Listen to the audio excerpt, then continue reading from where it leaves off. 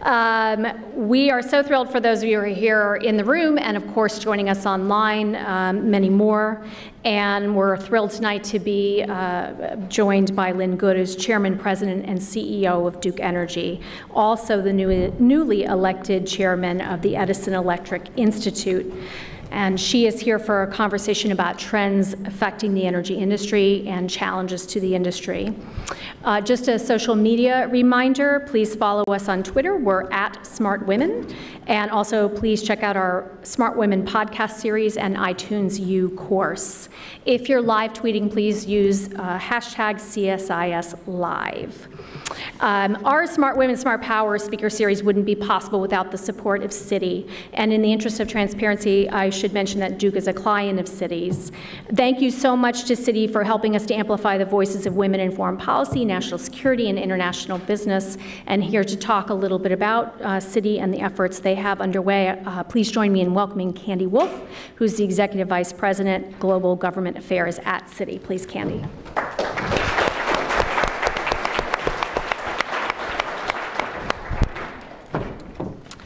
Good evening, everyone, and thank you, Kathleen. And I want to thank you all for joining us for another in our series of Smart Women, Smart Power as guests and speakers. We've been really honored to be able to sponsor this series for the past, 3 years, I think? 3 years since it kicked off, and it really gives us an opportunity to bring women leaders in foreign policy and national security and in the business community to discuss so many of the issues facing our world today. And it's important from a Citi perspective because we're in 100 countries around the globe, and our footprint really offers us a diverse perspective on all of the issues that are rising around the world. And as we have to try to learn to confront them in our mission to provide financial services and enable growth and economic progress, it's so important to hear from all the different leaders around how they're addressing the issues and how we can all work together to both understand what we're facing and then determine how to move forward. So I'm very fortunate today to have Lynn Good here as the Chairman, the President, and the CEO, as Kathleen said, of Duke Energy, for what's going to be a fascinating conversation around energy challenges and opportunities. And I was saying to Lynn, and I see Tom over here, I said, is Tom still doing this, all of this work in EEI? And I spent, before joining financial services, I spent some time in energy. And so it's something that I do have some familiarity about, and so I'm looking forward to this conversation. As Kathleen said, Duke is a client of Citi's, as I discovered. It's not something I am familiar with, but I did call up and say, is Duke a client? And they said, yes, an important one. I said, okay. But more importantly, I think, and as we talk and have this conversation, it'll be around issues with respect to renewable and sustainability. And Duke and Lynn have been at the forefront of the their sustainability commitment, and it's something that Citi has made a commitment to. And so I think you may know that Lynn played a big role before she became CEO in leading Duke's commercial energy business and its development of renewable energy projects. So I think it's something we'll look forward to having that conversation. Finally, I want to thank Nina for always hosting our guests and for being such a great interviewer for the Smart Women, Smart Power series. And with that, thank you all for attending, and back over to Kathleen.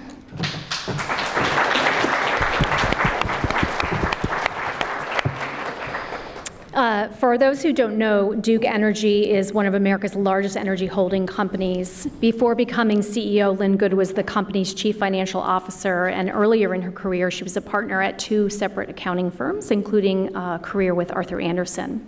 As Candy mentioned, we're being moderated tonight by our very esteemed CSIS Senior Associate Nina Easton.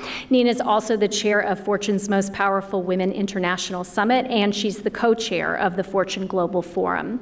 Bear with us a moment while we remove the podium, and then we're going to turn it over to Nina for a great conversation. Thank you both. Very good, thank you. Thank you, Kath. As you're removing the podium, I would also like to thank Citi for your incredible support. Candy, it's great to have you guys here and cheering us on in this important program.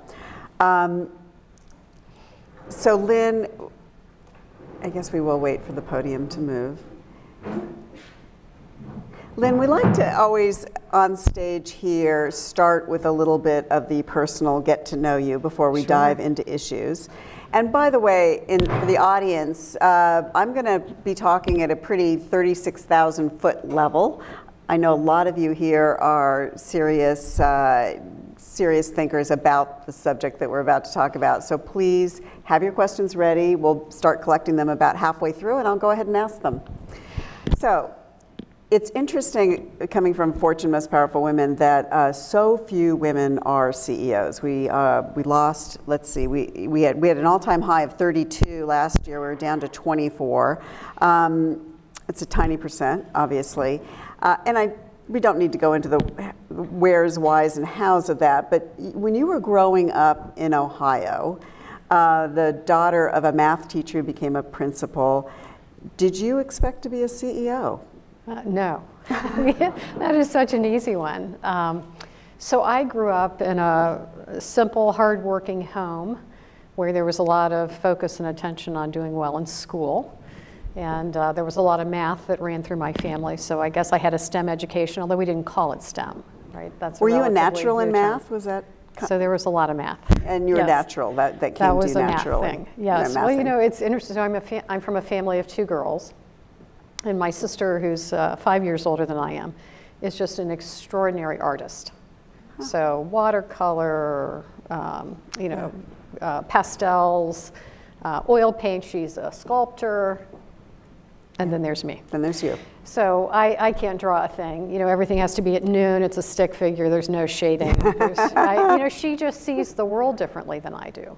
But I would rival her on the math, right? So math wasn't her thing, but math was my thing. So in our, you know, genealogy, someone got the left brain and someone got the right brain. Exactly divided, it sounds like. Yes, which makes for an interesting family. But did you have an ambition to go into business? So I had an ambition to do something great, and you know, my father had a big influence on me.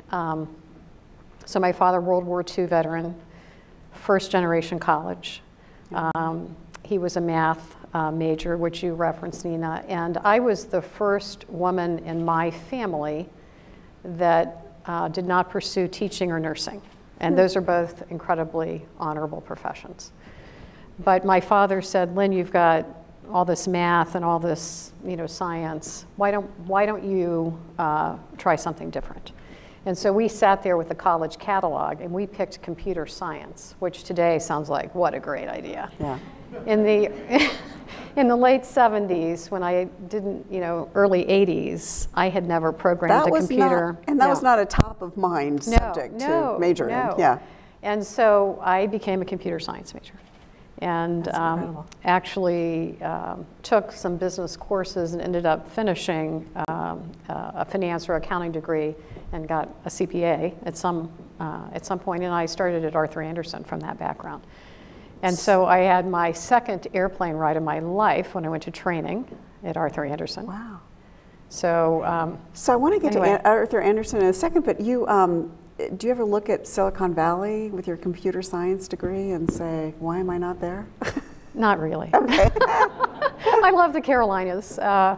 And you know, it's been such a long time since I've done something like that. I think my sons, who are, you know, the early 20-somethings, would say, really? She knew something about technology. Oh, that's interesting. Anyway. But you're running a high-tech business, as we'll discuss in a minute. So it's 2002. Your careers at Arthur Andersen is going just fine. You're just kind of moving up the ladder, and suddenly Enron happens. Remember Enron?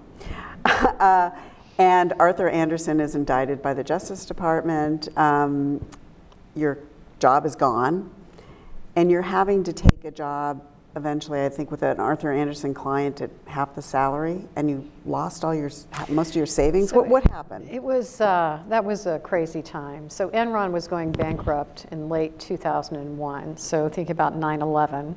So you think about that period in 2001. There were a lot of crazy things going on. And Andersen was indicted in March of 2002, and the firm was indicted, not an individual. I had never worked a day on Enron. I was based in the Midwest. And you know, this firm of over 100,000 people basically disbanded over the course of about 6, 7 weeks from Wow. mid-March to my first day at Deloitte & Touche was, I think, May 2nd. And the indictment came down like the 17th of March.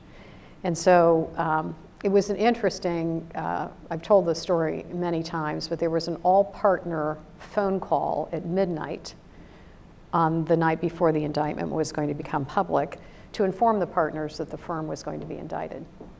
And so Brian Good, my husband, dutifully waited up with me. You know, I got the sympathy vote from him that night.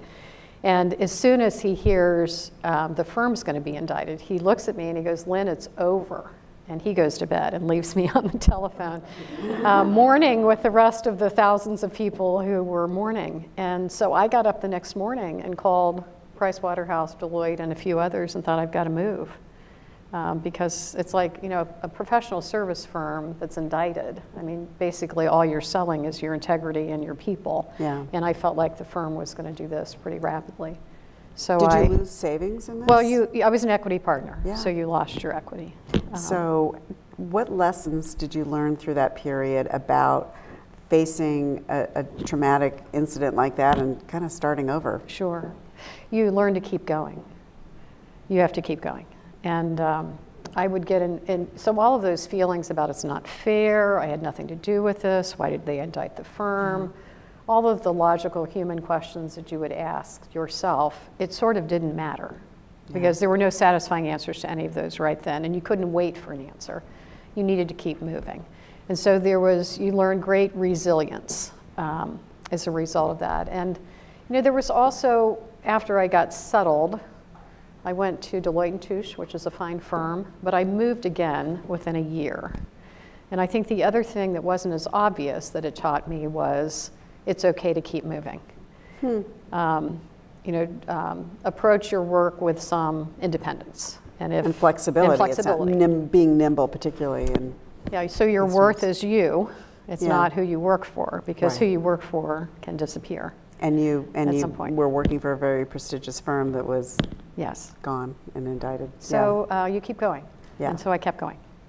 So your career obviously has done you well since then.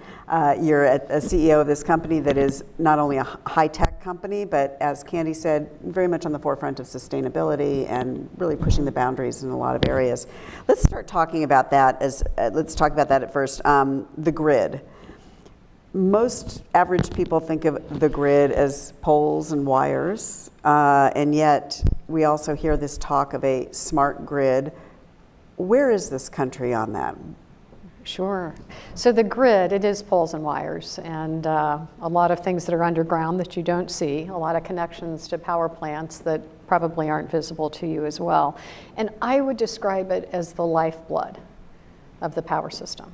It is the thing we are counting on for reliable power. It's the thing that connects you to a source of power in a way that provides the reliability that you count on.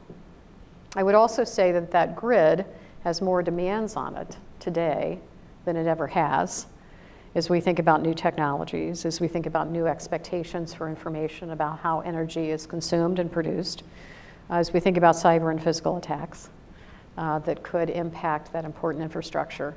And so the importance of investing in that infrastructure to keep pace with all of the transformation that's going on in this industry is really important. And that's a keen focus of Duke Energy. It's a keen focus of the industry in general, so that we can transform to deliver the reliable power that our customers count on. So take us inside the grid, and what is a smart grid? Give us That's a specific big word that can mean lots of things. So give us some specific examples, and then where you see us in 5 years, 10 years on that. Sure. So if you think about the way the grid was constructed, it was constructed over decades to electrify the U.S. And it was constructed for the utility company to generate power and deliver it to you, kind of a one-way highway. Yeah. And a smart grid today can do so much more than that. So if you want information about how much energy that you're using, we can put smart devices in your home. An automated meter that has the technology to keep track of how much energy you're consuming. Our customers care deeply about when there is an outage, why has there been an outage, what information can we have about when our power can be restored.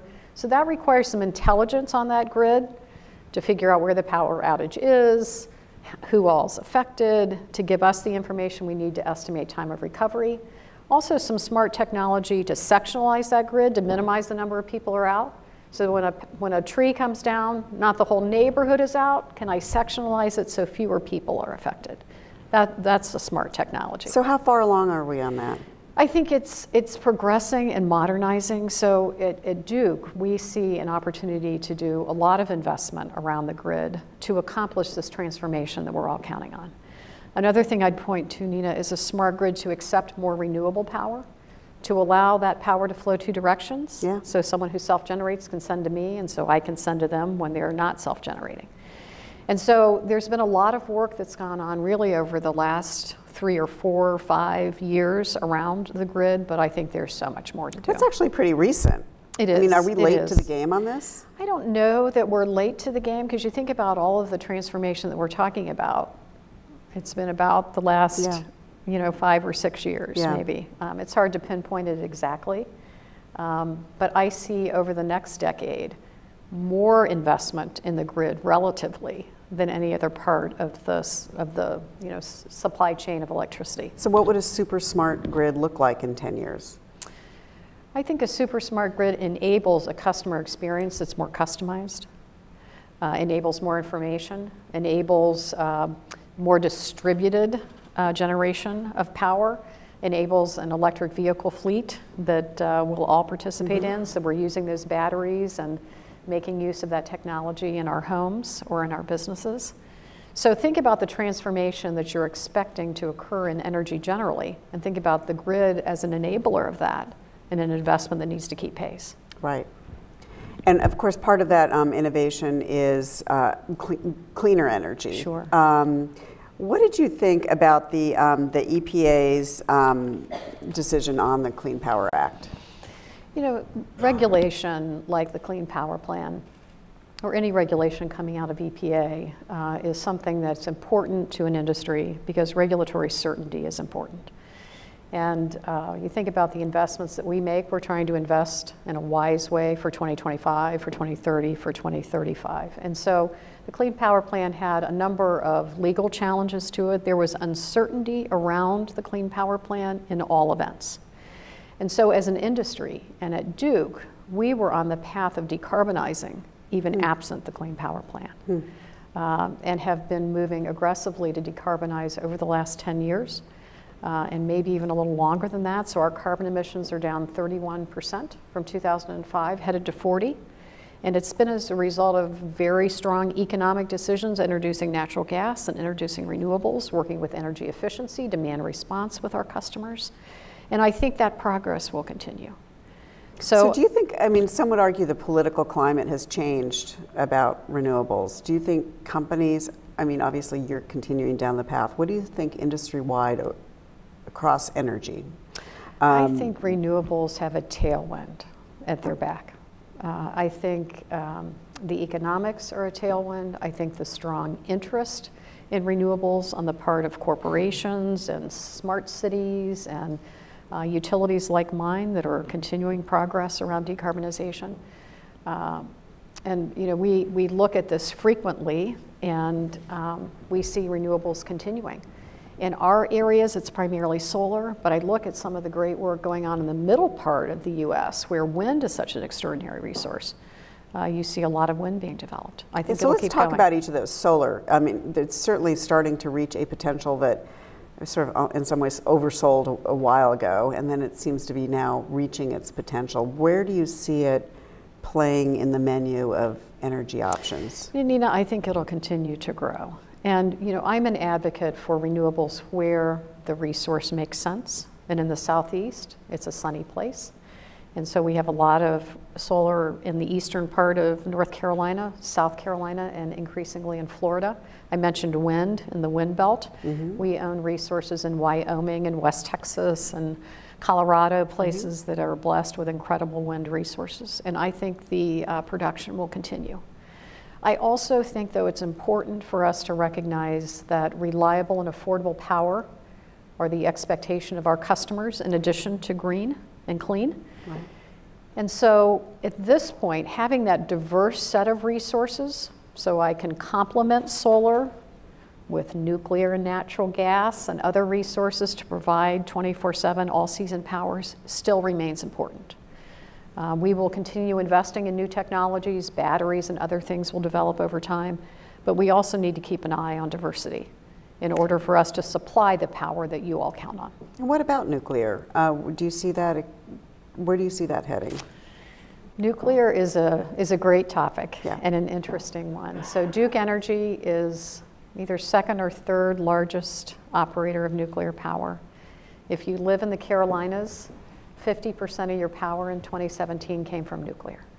So carbon-free nuclear runs all the time. Capacity factor 95%. And so as I think about the future, and a future where we work on decarbonizing over time, nuclear is an incredibly valuable resource.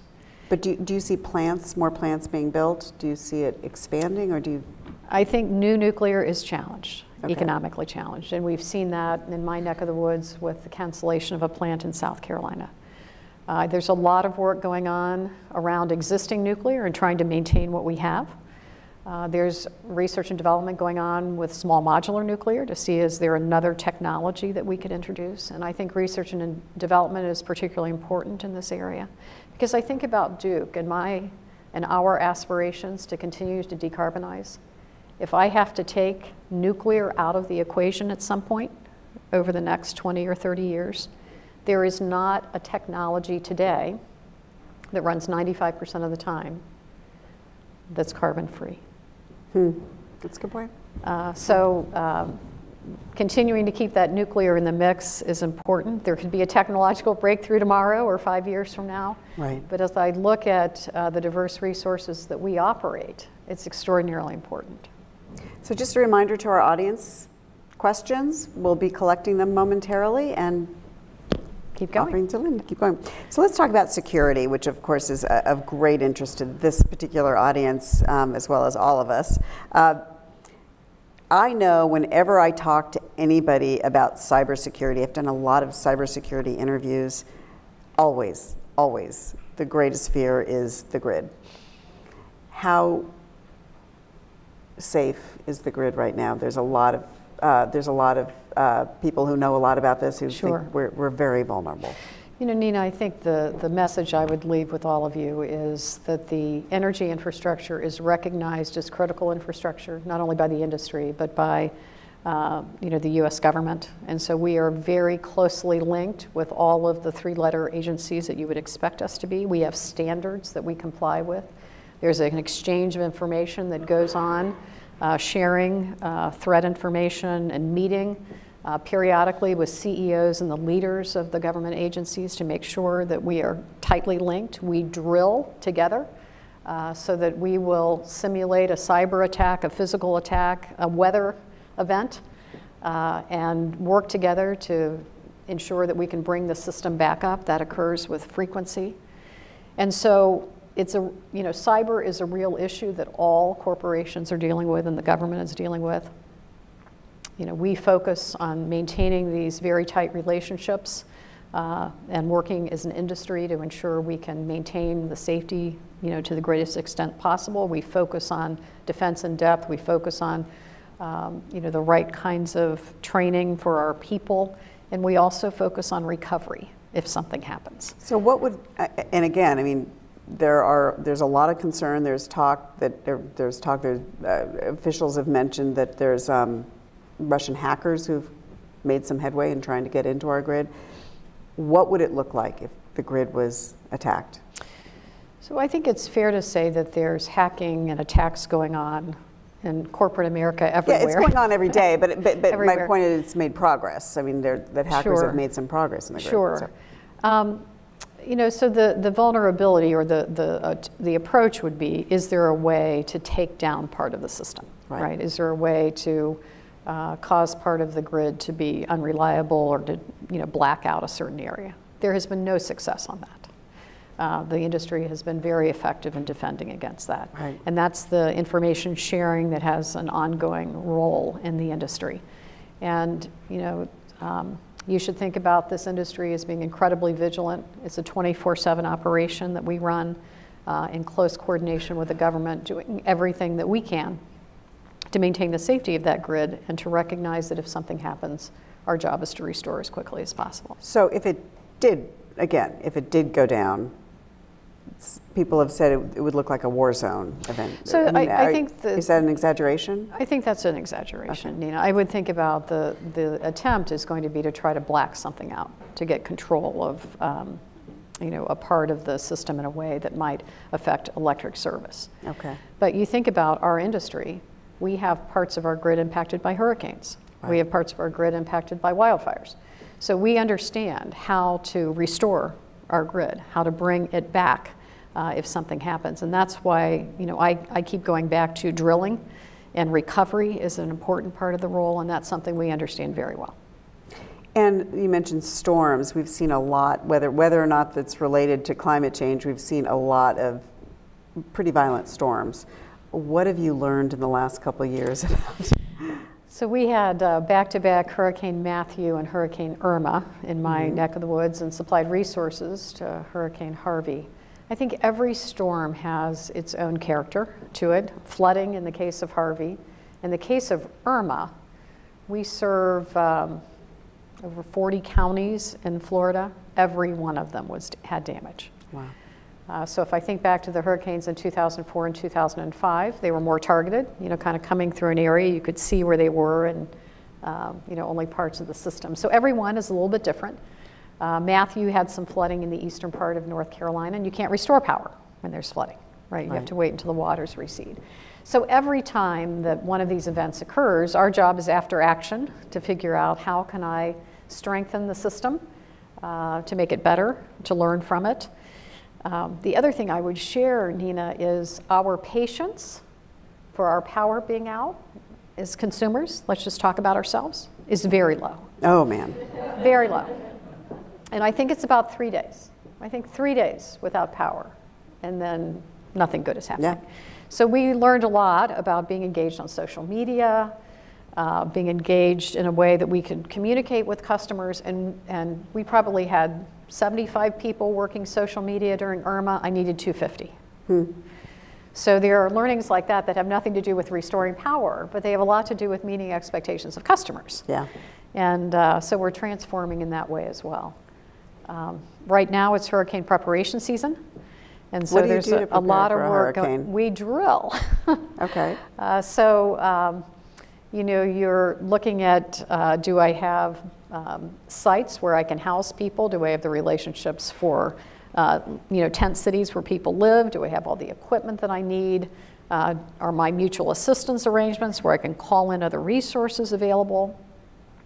What about my communications? What about my systems? Have I tested them for 1.5 million people out of power, all of whom are going to be calling me and emailing me so that we can respond in that way? So it's a variety of things. And this year at Duke, we have approached it maybe a little more aggressively with our own employee base. We've always had volunteerism to help during a storm. So you can have a call center role, a social media role, you can work in an ops center, you can hand out water, you can work logistics. And this year we've made it the year of every employee has a storm role. Oh. Every employee. So this gives us an opportunity to have everyone available, working fewer shifts, shorter periods of time, but also creating that connection with the Duke employee of how important it is to serve our customers. And so we will be there when there's a storm event. Everyone will be there. And you have volunteers who've gone to Puerto Rico. We Tell do. us about that. So the Puerto Rico experience, this is following Hurricane Maria. We had a couple of hundred of our line crews from all over the system who actually volunteered to go, but it was part of an industry-wide effort, and I'm looking at Tom Kuhn here in the front row from EEI. We put a lot of resources on the ground in Puerto Rico to restore power.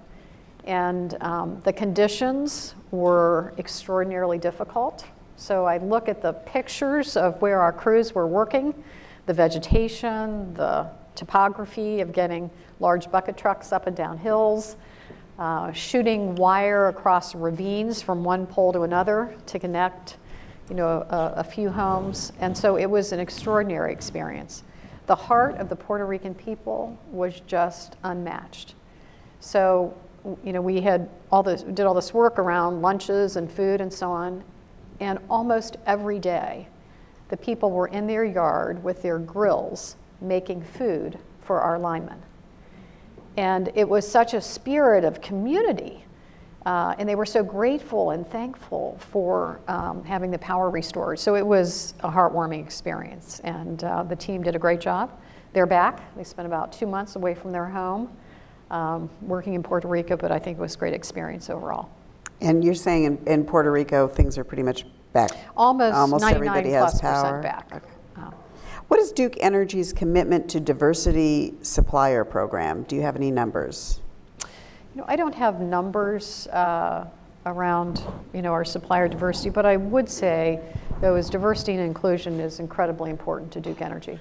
Whether it's our employees, the contractors, the supply chain, we want our business to reflect the communities that we serve. And so we look deeply at this across the board.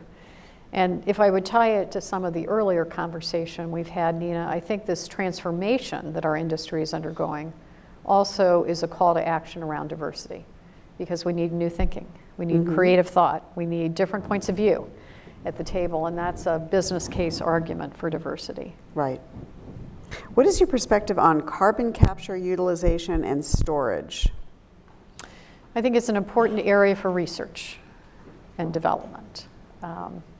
And I think about, we completed this year at Duke something called a climate report, which is a discussion of how we believe we could achieve a 2-degree scenario in 2050.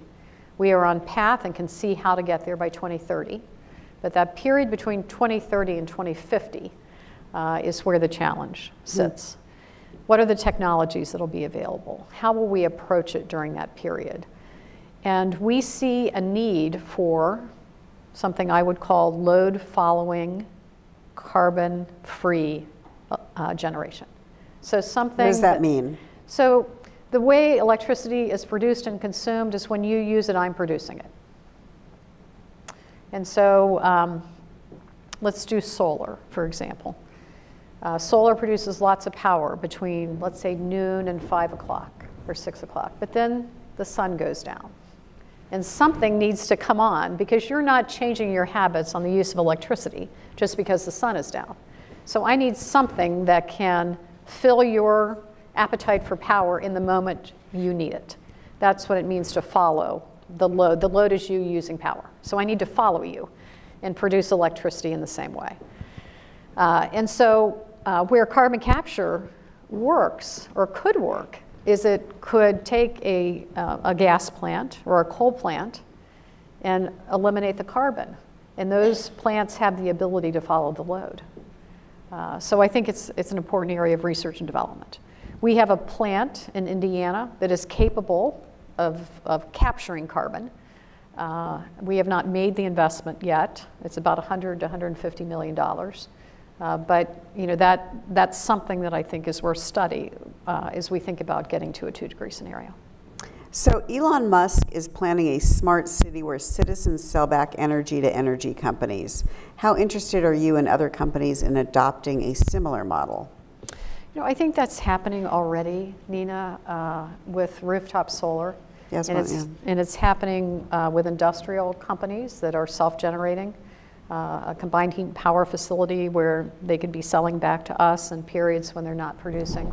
So there are models like this already working all over the US and around the world. And I think that that's part of this distributed future that we may see. So I think it's already here. How has that affected your bottom line? So I don't know that I can quantify affecting bottom line. When someone self-generates, it means I'm not generating. Exactly.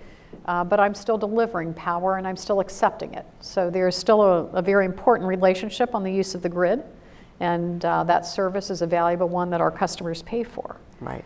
And I think about this as part of the transformation. Customers who want to self-generate, we need to enable. Because serving and satisfying and delighting our customers is the work that we do. Right. How many people are you seeing going off grid?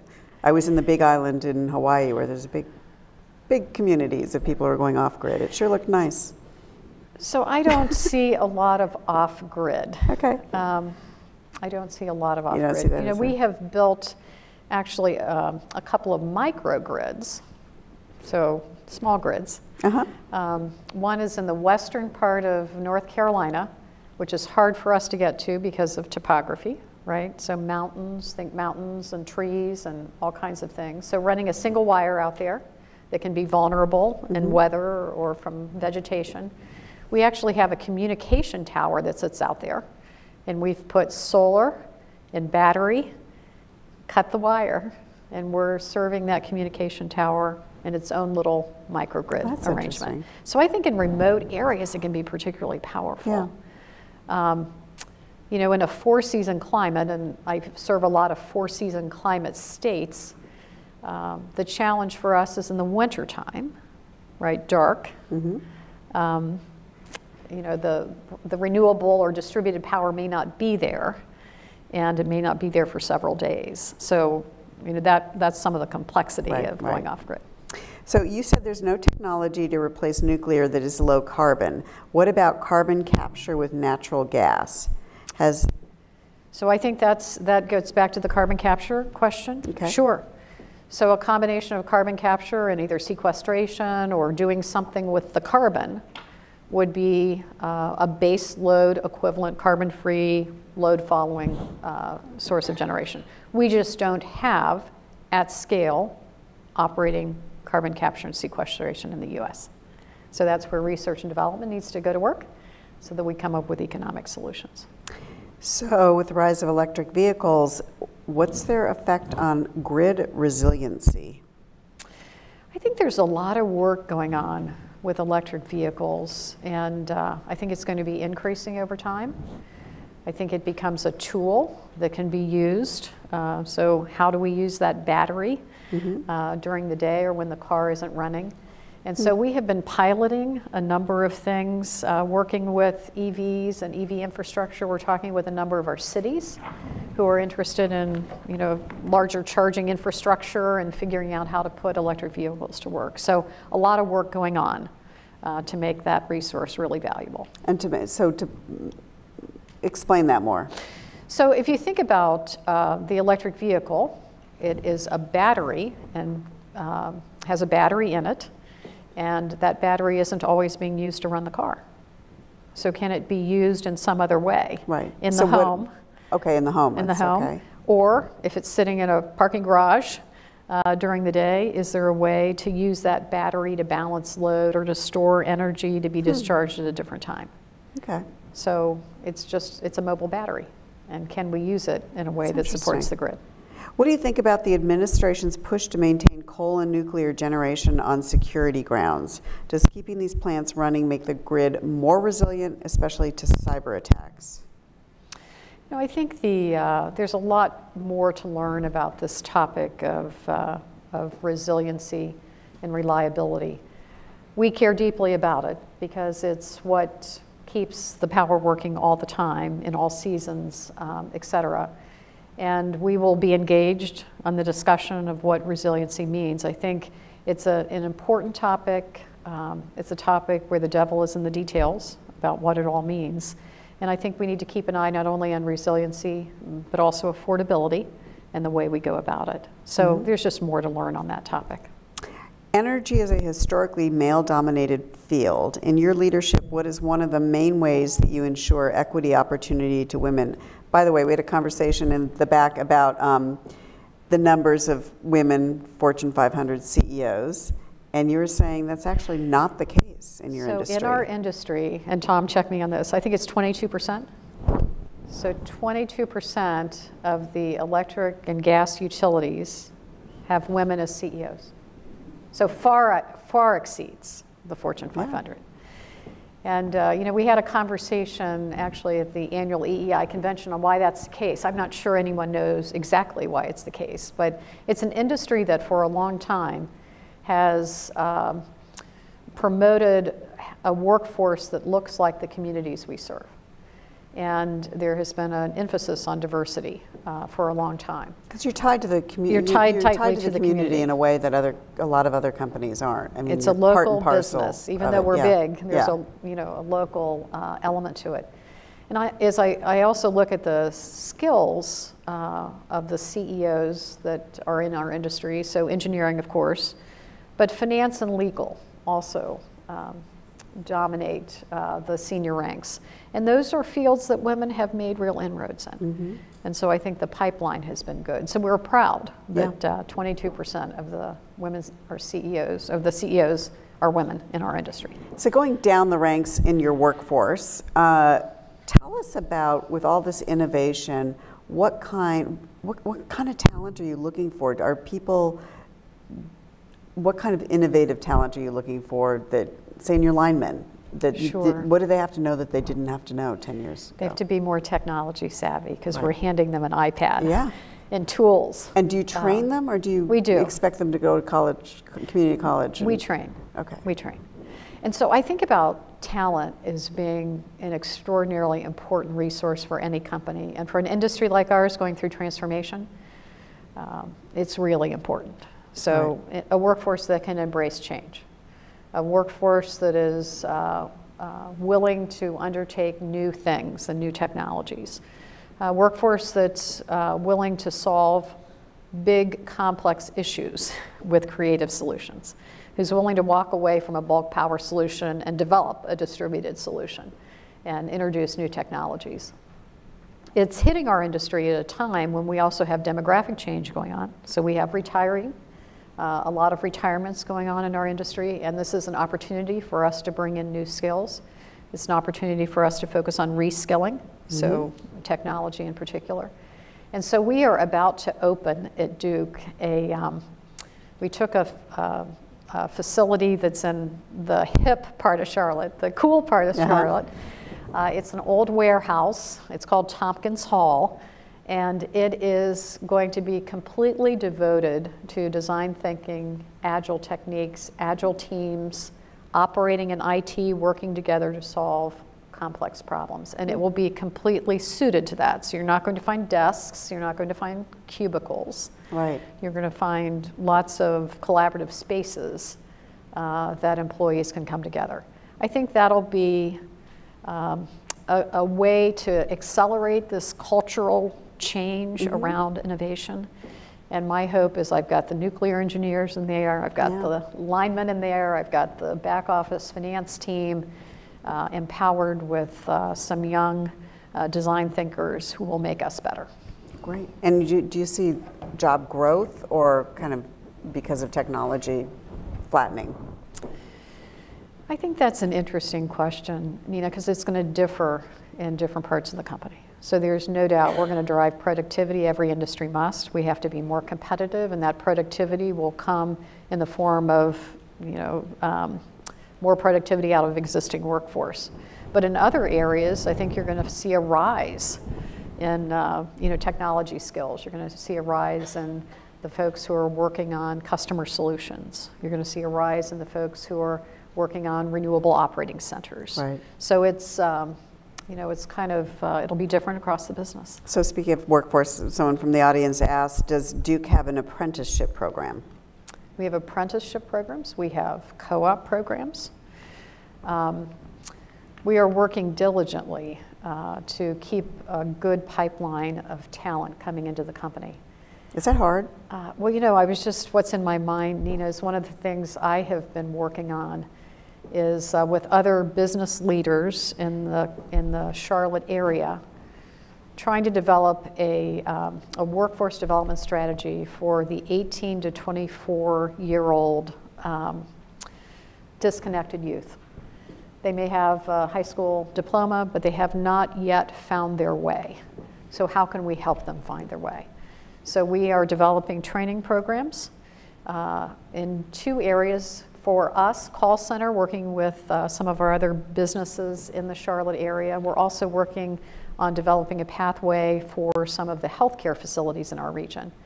And you develop the pipeline through some of the social service agencies who know these potential employees, We train them, and then we hire them on the back end. If they graduate, they have a job. And my hope and expectation is that we find new pipelines of people who can come into the company. And if you start in the call center at Duke, you have a chance to do many great things and move up and really create a career for yourself. So I think it's, workforce development in a tight economy with low unemployment that has been a bit uneven from a recovery. Working on that population is really important. Forces you guys to offer skills and training. Yes, and we're excited about the potential. So this launches September 1st. Great. Yes. So renewables and new tech are great, but how do we cost effectively transition from the system we have and are still paying for? What should customers expect regarding the pace of change? I guess in terms of moving away from a carbon, heavier carbon economy. Yeah, so transformation is still underway and has been underway. So I think about the work that we've done to take 30% carbon emissions out over 2015, since 2005. I'm not sure our customers have noticed that in their bill because we've had the benefit of low natural gas prices. We've had the benefit of low interest rates that have been helpful. And tax reform, frankly, is another potential reduction in the price of power that gives us an opportunity to continue to transform. So we've had some really extraordinary opportunities to lower price at the same time we're transforming. And we'll continue to look for ways to do that. So thinking about productivity, at Duke Energy, we have taken almost $1 billion out of our cost structure through productivity and through working smarter, through driving inefficiencies out of our business. Every dollar of corporate back office savings that I make means my customer's not paying for it. Right. And so we care deeply about the price of power. We understand how important it is to our communities, and we are using tools like the ones I've just discussed to keep that price as low as we can. So here's a security question. How is Duke partnering with communities and government agencies to ensure energy resiliency is delivered at critical facilities like hospitals and military installations in case of an emergency? Well, on military installations, there's a very tightly knit coordination with the military where their critical infrastructure is clear to me. I know I'm serving it and I know what those responsibilities are. And the same is true for hospitals. There is a direct communication that goes on in identifying what's critical so that we know, and there's a priority on restoration. We also work with customers on backup power. So, a hospital should have backup power. And so those kinds of relationships and discussions are ongoing.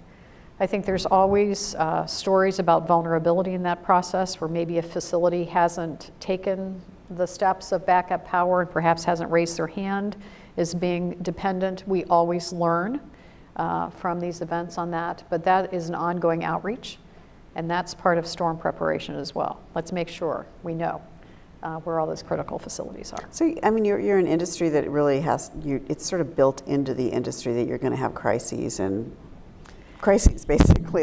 You're going to have weather events, that's for sure. You're going to have weather events at the minimum. So, so far, what's been your most difficult decision that you've had to make in one of those situations? Nina, I don't know that I could point to a single event.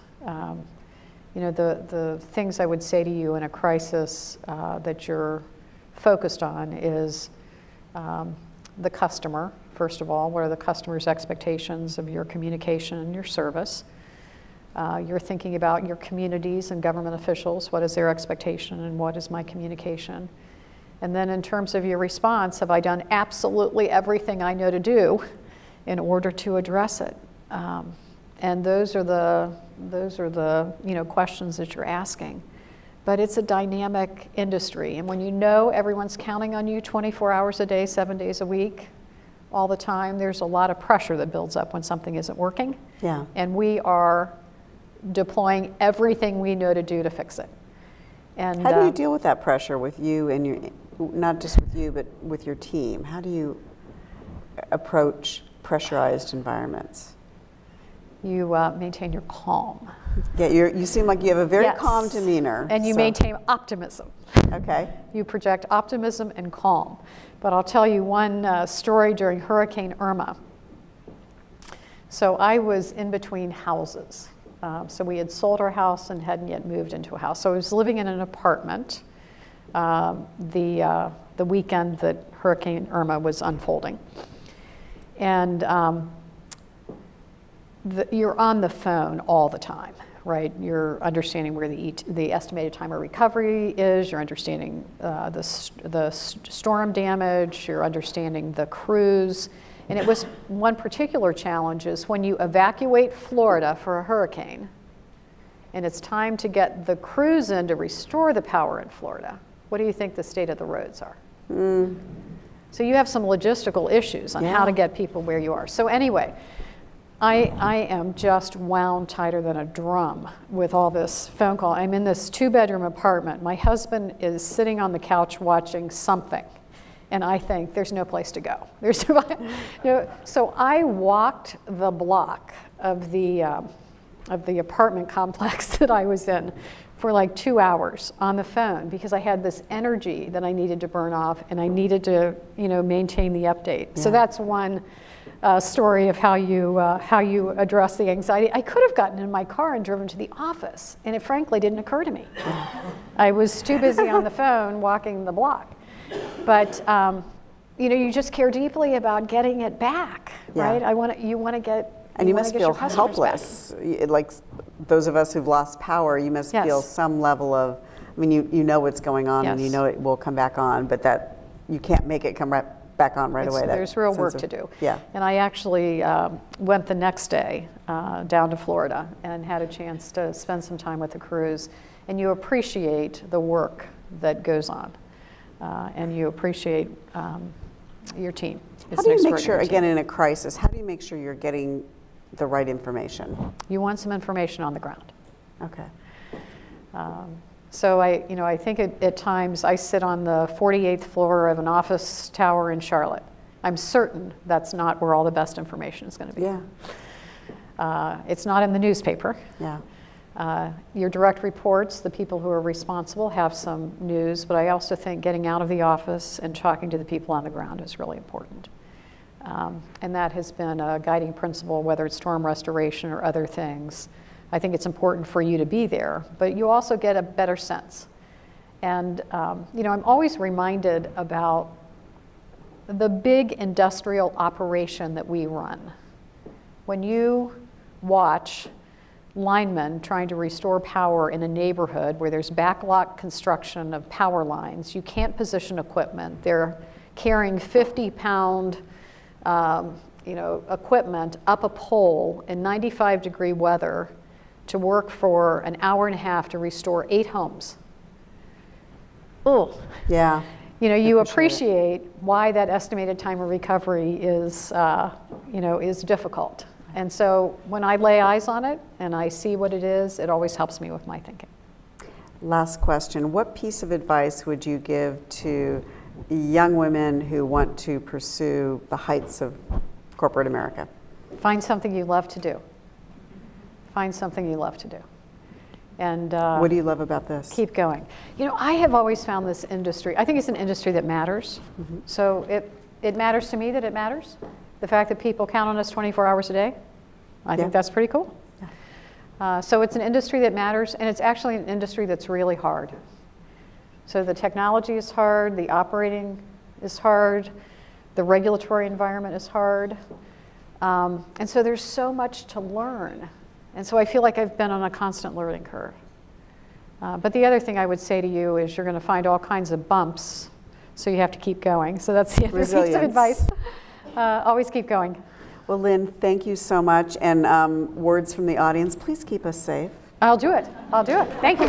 Thank you. It's been a pleasure, truly.